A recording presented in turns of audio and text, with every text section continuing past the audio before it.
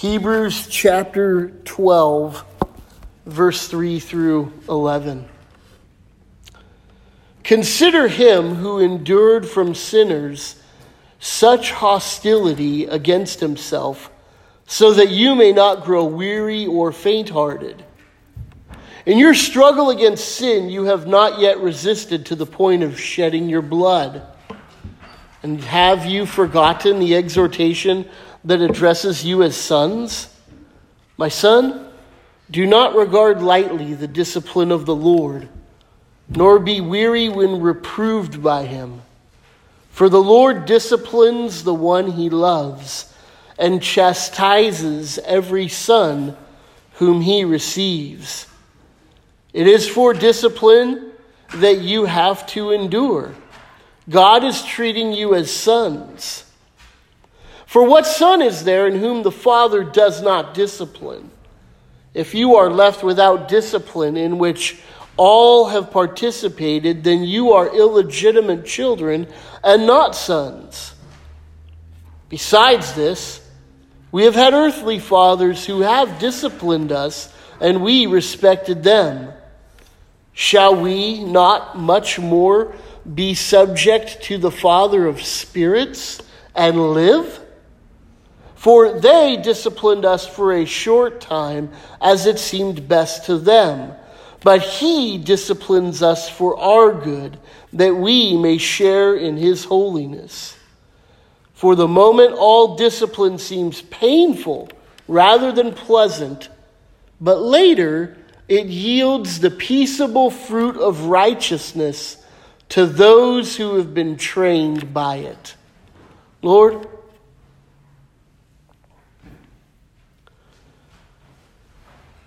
discipline is a hard thing to consider.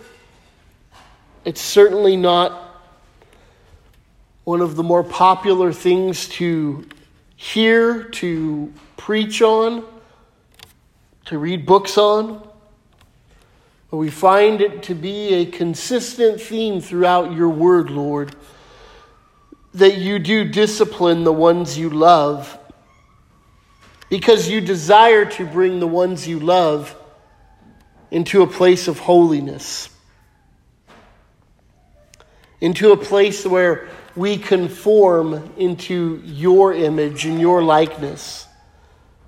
So God, I pray that as we take this text here and we talk through it and preach through it and listen to it, that we would be moved, that we would be rattled maybe a little bit by it, Lord. And that it would bring us a fuller and better understanding of you. I don't presume to know everybody's experiences that they're going through, Lord, but I'm sure that with those who are here, there's some of us who have or are enduring your discipline right now even. And I pray for those that they would learn from it, that we would grow by it. And for those that aren't in that place of discipline right now, that they would grow in the grace and the knowledge of you, so that when that time does come, that they would be able to receive that very message that you are seeking to deliver. Ultimately, we thank you for your salvation, because apart from that, we have nothing. So Lord, train us by the gospel that we may walk out of here knowing you better and loving you more than we did when we came in. In your name, amen. Consider him. Last week we fortuitously, providentially went through the first few verses here of chapter 12, and we were reminded that this group of Hebrew believers was enduring a time of difficulty. They were enduring a time of discipline, in fact, because many of the people in this Jewish church in Rome were leaving the faith and going and falling back into Judaism, because it was easier at that particular point in time to be a observant Jew in Rome than it was to be a practicing Christian in Rome. Persecution was difficult, and it was pervasive and becoming more and more so. And so the writer to the Hebrews, in fact, this whole letter is a rebuke, isn't it? This whole letter is discipline. This whole letter is the writer or the preacher of this sermon, if you will, grabbing them by their collars and shaking them, saying, "What are you doing? What are you thinking? How can you go down that road? Why would you go back to something that's inferior?" And that's been the tone of the entire book, even up to this point, has been one of warning, warning, warning, warning. Always with a view and an expectation in the writer's mind that they're going to listen to him, that they're going to receive what he says. So he says to them, last week we looked at that they should be willing to lay aside every weight and the sin which so clings to us so closely. Run the race with endurance that's set before you. The enduring race is that of just a life in Christ. And in doing that, you need to lay aside these certain things, these weights, which aren't categorized as sins here, but certainly can and maybe perhaps oftentimes do hinder us in our walk with the Lord. And then leaving those sins aside, which certainly hinder our walk with the Lord. We run with race, and it is an endurance run. Now, how many of you walk like that? That this is an endurance run? That you understand going into this thing, the Christian life, this is going to be a slog. It's going to be hard and it's going to be difficult. God never promised ever anywhere that it was going to be easy. In fact, so many times we're told that we are to, Jesus himself said, take his yoke upon us. And we are going to be burdened with a similar burden that Christ had. That those who desire to live godly in Christ Jesus will suffer persecution. Here he tells us it is an endurance run. And how we run this race is that we constantly need to be reminded to look unto Jesus. And he tells us why. He tells us the gospel, right? He reiterates the gospel here in the middle of this massive theological tome. He brings them back to the simplicity of the gospel. Because the gospel is what keeps us going. The gospel is what motivates the Christian. He says that Jesus, we look to him as the founder and perfecter of our faith. And we saw that he is the one who saved us from our sins. And he's the one who will save us ultimately in the end as well. And everything in between. And he saved us because we were the joy that was set before him. The glory of God and the salvation of the people that God had predestined to be saved. The joy that was set before him, Christ endured the cross, despising the shame. The gospel right there. He endured the penalty of the cross. And he hated the shame of it, right? We looked at last week how the curse in Deuteronomy that was given to anyone who was hung on a tree is fulfilled in Jesus Christ. There in Galatians chapter 3. That Christ bore the curse for us. The curse, the penalty of sin. And now Jesus is seated at the right hand of the throne of God. So he begins this next little section here. Consider him. Contemplate him. Think on him. There is a good biblical word that is used routinely in the Psalms, and it's the word meditate.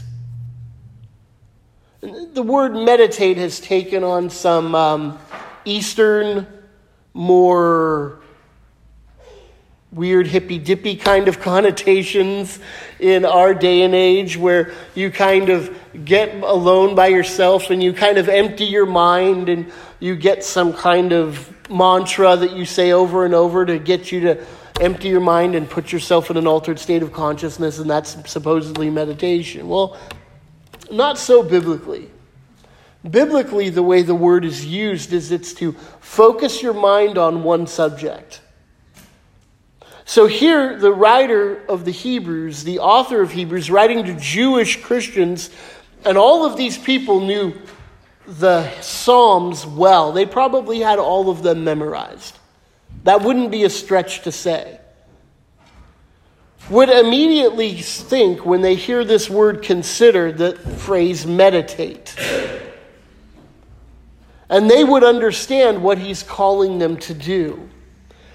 The writer of Hebrews is calling them to stop and to consider, to think, to meditate, to focus your mind on Jesus Christ. Beloved, that is going to, if you learn one lesson in church, apart from Jesus loves me, this I know, for because the Bible tells me so. This is one that it behooves you to learn. That when you are struggling, when you are sorrowing, when you are in difficulty, when you are experiencing turmoil and struggle either internally or externally or perhaps even both, to stop and consider Jesus. To take your mind off of the circumstances and the situation that you're in and think about him. There's a reason why we have 4 gospel accounts.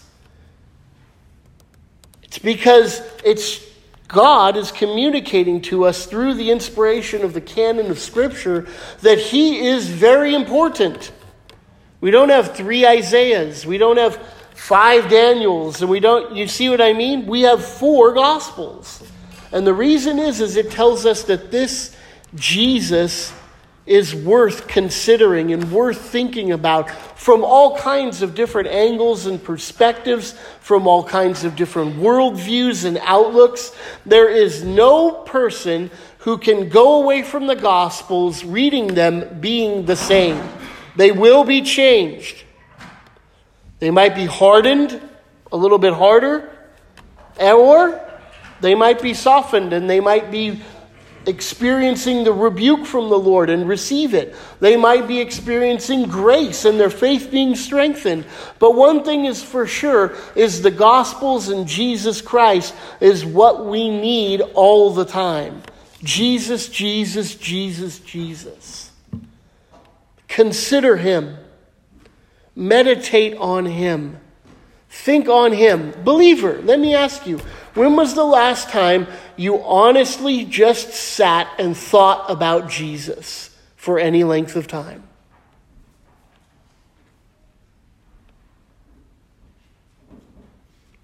I don't say that as a rebuke necessarily, unless you need a rebuke. I say that, though, to bring attention to the fact that this is something that will not happen on its own. Right? We still have the fallen part of us that remains, even though our spirits and souls have been born again. And that part of us that has not been yet redeemed will always go to the path of least resistance, right? And that path is going to be whatever is the easiest. And it takes work to think about Jesus. Think of all of the work we put into so many other things we do in life. The focused attention, the thought patterns, the putting up of all kinds of things and apps on our phones to remind us of this and that, to consider all of these other things. And how frequently do we use those accessories to life to help us focus on Jesus and consider him? He tells us here we need to consider Jesus. We need to think on him and think on him regularly.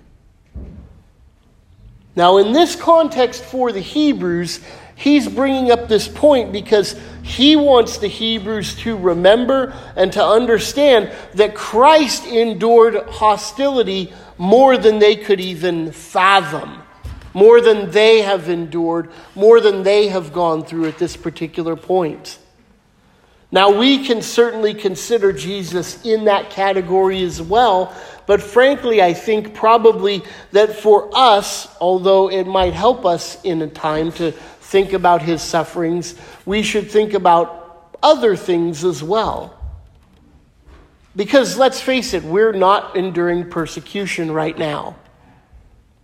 You might get, I don't know how it's going to be in Chile. I don't know how it's going to be there.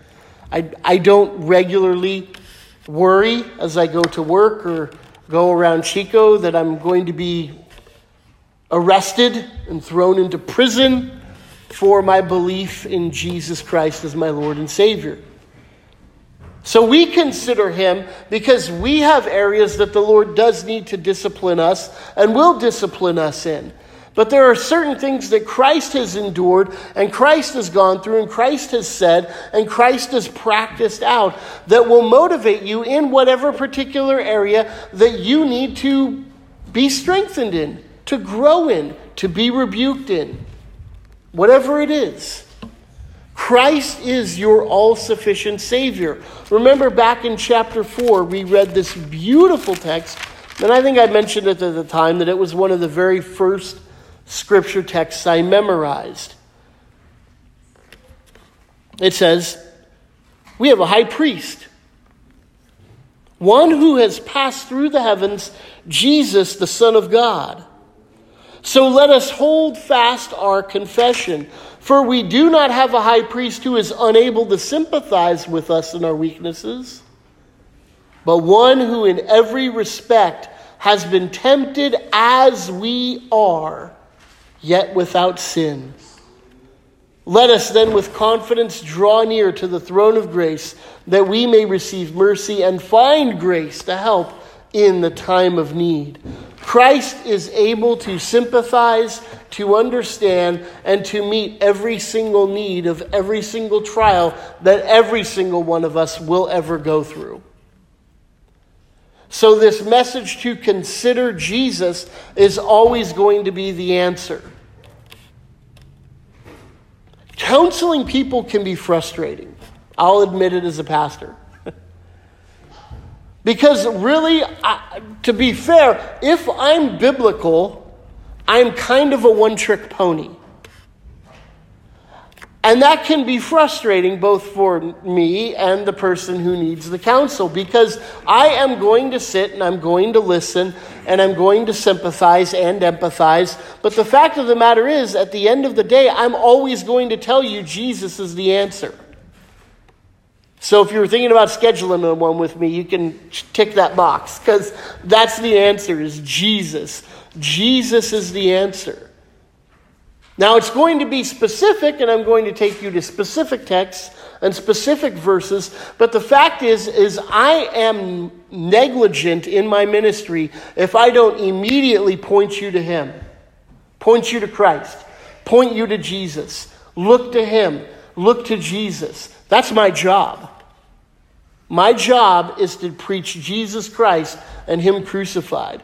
Paul said as much in the book of 1 Corinthians. But that's it. So he, as a good preacher, a good pastor, whoever this guy is or woman, I don't know, whoever wrote the book of Hebrews, is good. They're doing their job. Consider him. Look to Jesus. And then he gives it context. He gives it flesh. He says, who endured from sinners such hostility against himself, so that you may not grow weary and faint-hearted. He knew exactly their struggle. They were growing weary and becoming faint-hearted. An endurance run will do that to you. Now, when I was running a while ago, many years ago, but you can still go back and look on Facebook and see me in my running days. Maybe I should pick it up again. The furthest I ever ran was 14 miles. And it was long. I ran all the way from my old house, all the way up through Bidwell Park, all the way up into Upper Park, and then all the way back and then all the way home. And it was long. And I remember there about 4 or 5 miles into it thinking, I just need to stop and turn around right now. And there was something in me at that moment that wanted to push myself, that wanted to go further, that just said, keep putting one foot in front of another and keep going. And I did, and it was hard. It's easy to grow weary. It's easy to grow faint-hearted. It's easy to look around and to just be discouraged by so many things in life. Just, scrolling through Facebook here earlier today, I'm noticing so many people talking about 2018 and just how awful of a year it was. People are weary and faint-hearted because of politics, because of financial situations, because of the culture at large, because of all kinds of things. You might be weary and faint-hearted. Let's be honest, going to church just every single Sunday, being a Christian in this life can become wearying. Because it isn't just a big party all the time. The party is at heaven. But now it's endurance run. And we keep on keeping on because it's worth it. And why is it worth it? Because Jesus endured. And if he endured and he went all the way through. And remember, it was not easy for him. He begged the Lord that if there was any other way, Father, for me to redeem humanity, then let's do that other way. Let this cup pass from me. But of course we know he went on and did it. Verse 4, in your struggle against sin, you have not yet resisted to the point of shedding blood.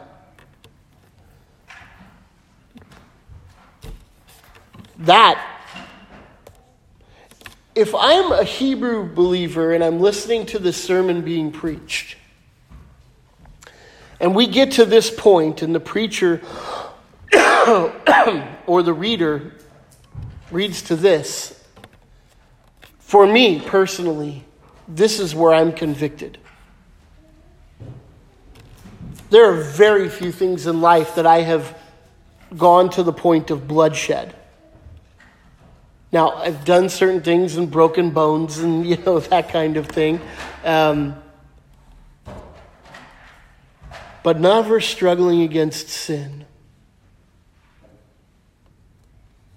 When it comes to the struggle of sin, we all give in far too easily. It's easy to get weary and faint-hearted in this struggle against sin. None of us have resisted to the point of shedding of blood, and that's what Christ did for us. His blood was shed so that our blood might not have to be shed for our sin. You see, this is where the understanding of grace should come in for the church.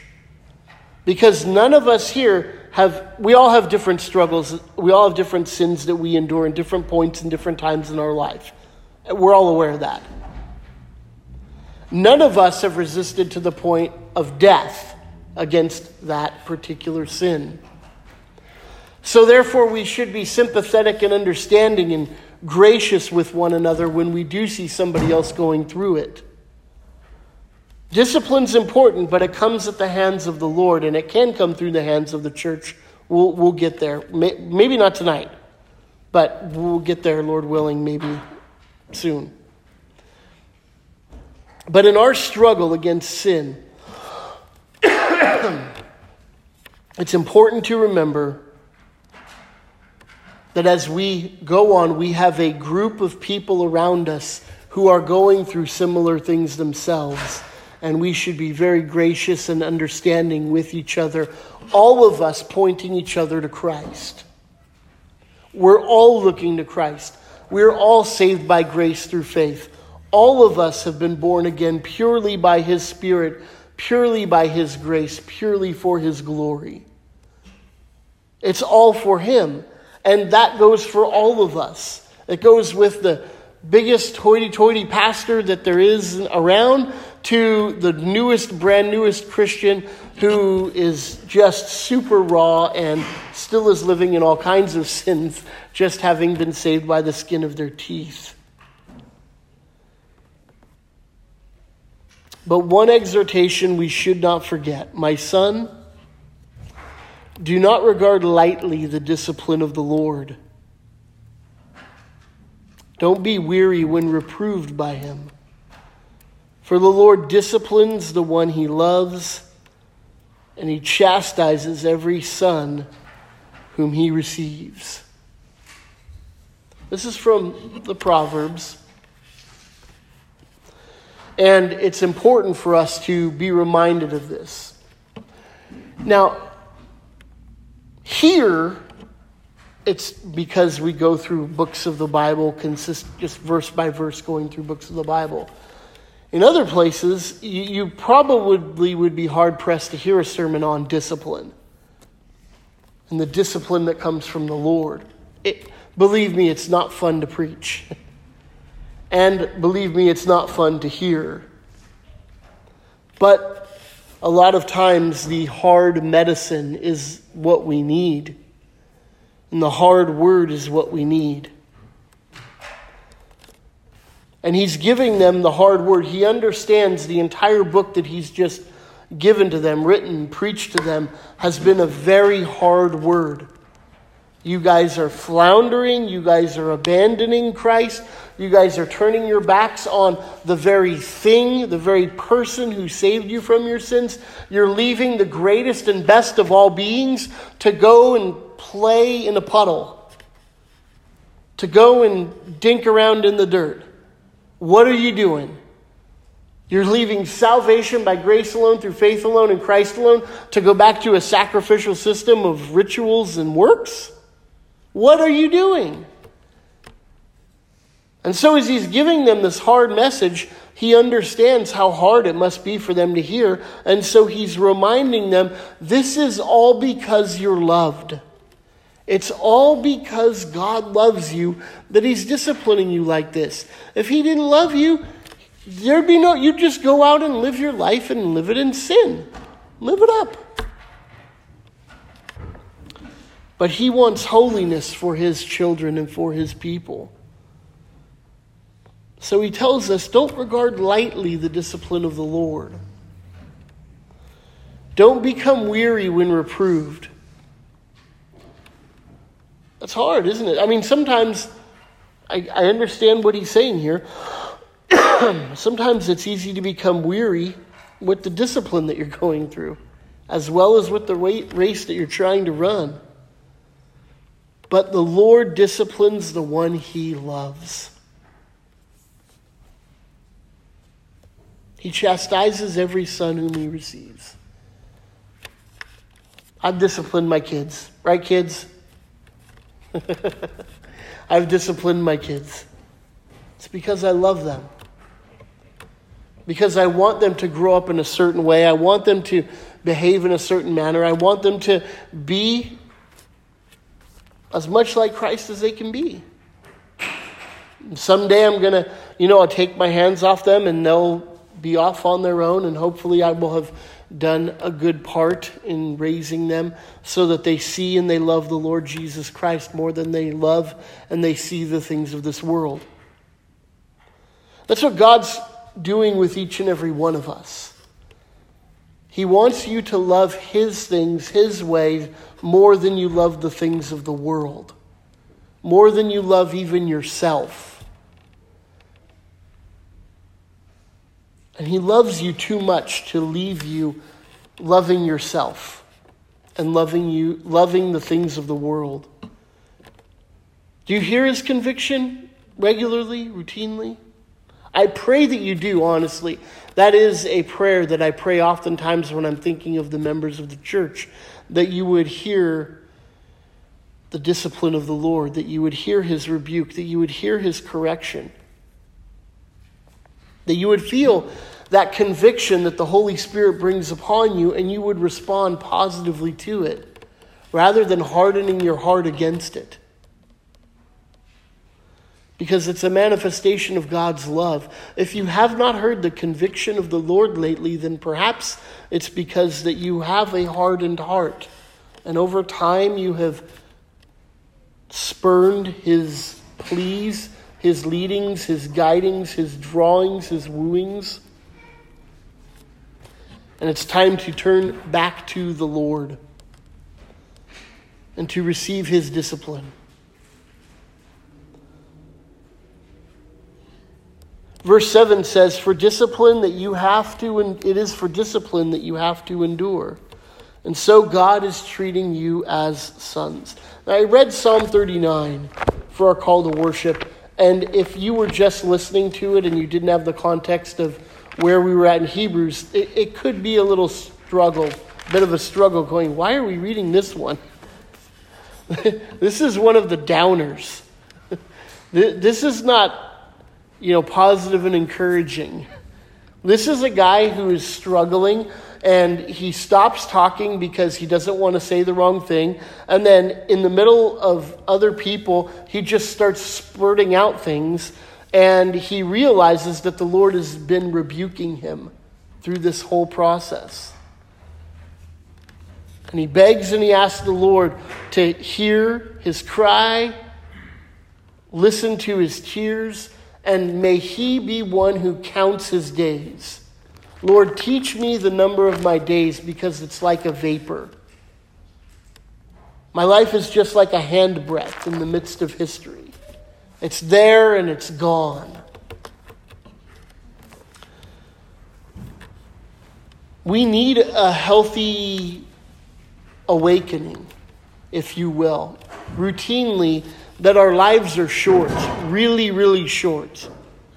The older I get, the more I see that. Man, when I was 19, 20, 21, 22, I thought, I got to live forever. I really did think I was probably going to live till Jesus comes. The older and older I get, though, the more I realize that, you know what? I'm probably going to go before the Lord comes. I don't know. He might come right now. He didn't, but he could have right there. But I probably will go before the Lord comes. And I will be called into heaven the normal way that people are called, not the unique one-time way when he catches up people in the air. But the point of what I'm trying to say is that it's good for us to, as we consider Jesus, to consider our own mortality, our own life. In fact, that's why we consider Jesus, is because our lives are short. Our lives are but a vapor. As far as discipline goes, and us considering Jesus, when we are disciplined, when we have conviction, when we are rebuked by God for the things we are doing that God calls us not to do, know that God is treating you as one of his children. For what son is there whom a father does not discipline? Verse 8, if you are left without discipline in which all have participated, then you are illegitimate and not sons. Besides this, we have earthly fathers who disciplined us, and we respected them. Shall we not much more be in subject to the Father of spirits and live? For they, for a short time, as it seemed best to them, disciplined us. But he disciplines us for our good, that we may share in his holiness. There's the reason why we endure it, for his holiness. So, you've had earthly fathers who discipline you. Mine did. I remember many times where I got in trouble with my dad, and I was disciplined and I was punished. And at the time, of course, it felt horrible and awful. Come here. You got away. At the time, it felt horrible and awful. But just like I pick up Charlotte here and hold her in my hands, and every once in a while have to discipline her for something she does when she gets a little squirrely. The truth is, I do it because I love her. I love her so much. And God loves us. And when we have been disciplined by his hand, when I feel that conviction, when you feel that conviction that comes from the Lord, it's wise and it's good for you to receive that, to pray, and to repent from that sin. And repent simply means acknowledging that what God said was right, what I did was wrong, and I want to go the other direction. Well, if we listened to our earthly fathers, and eventually we do when we're disciplined by them, how much more should we listen to the Father of spirits and live? Verse 11, and we'll close. For the moment, all discipline seems painful rather than pleasant. But later it yields the peaceable fruit of righteousness to those who have been trained by it. It never is pleasant when we endure discipline. It hurts and it's scary and there's fear involved. But afterwards it yields what here is called the peaceable fruit of righteousness to those who have been trained by it. That peaceable fruit. So when we discipline our kids and we have been disciplined by our parents, the goal is to raise mature adults. People who are mature in life, people who can handle the pressures and the difficulties that come with living in this world, who can act in a responsible manner, who can act in a way that benefits both themselves, their family, and the community. When Christ disciplines us, when God disciplines us, his intention is to give us holiness, that it will yield the peaceable fruit of righteousness, that it will bring peace to our souls. The reason why it's difficult when we feel that conviction from the Lord is because we're not at peace. We're not at peace with God and we know it. He is not at peace with us and we know it. We're not at peace to the people around us whom our sin is affecting. And so therefore he brings the rebuke and the correction so that we might repent and be ones who are producing this peaceable fruit of righteousness. We grow in righteousness and we grow in peace with God and we grow in peace with our fellow man. It's a good and a right thing. Ease is not. As much as it is welcomed sometimes, the truth of the matter is life is not supposed to be one of just pure ease and effort-free existence, but it's to be one that is an endurance run. We run and we run and we run and we run. And sometimes we stumble. Sometimes we fall, but we, with the Lord's leading and guiding and instructing, get back up and keep on keeping on for Jesus. It's the reason why I pray every single time when we preach a sermon here, or I try to do anything anywhere, that we would leave here knowing Jesus better and loving him more than we did when we came in. Because the prayer is that we would experience this discipline that the Lord brings, and that we would grow by it and we would experience this peaceable fruit of righteousness. Because that's what being more Christ-like is. Pray with me. Lord,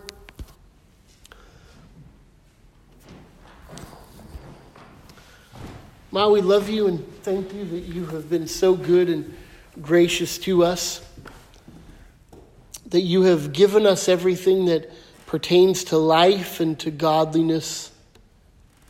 We ask, Lord, that you would, by your Holy Spirit, convict us where in the areas where we are sinning, so that we might strive to have your strength given to us, Lord, that we might grow thereby, that we might grow more and more and more into those people who you have called us to be, those who yield this peaceable fruit of righteousness. Lord, it's so true. No discipline seems pleasant in the moment, but Lord, it's what we need. So as we leave here tonight, Lord, I pray that we would be mindful that we need to begin to consider you more and more. That we need to give you the glory and honor that is due your name, but also think your thoughts after you. Lay on our hearts passages of Scripture that we might read and study and think and contemplate so that we might, Lord, consider you who endured such hostility from sinners against himself so that we may not grow weary or faint-hearted in our walk with you, Jesus. In your name we pray. Amen.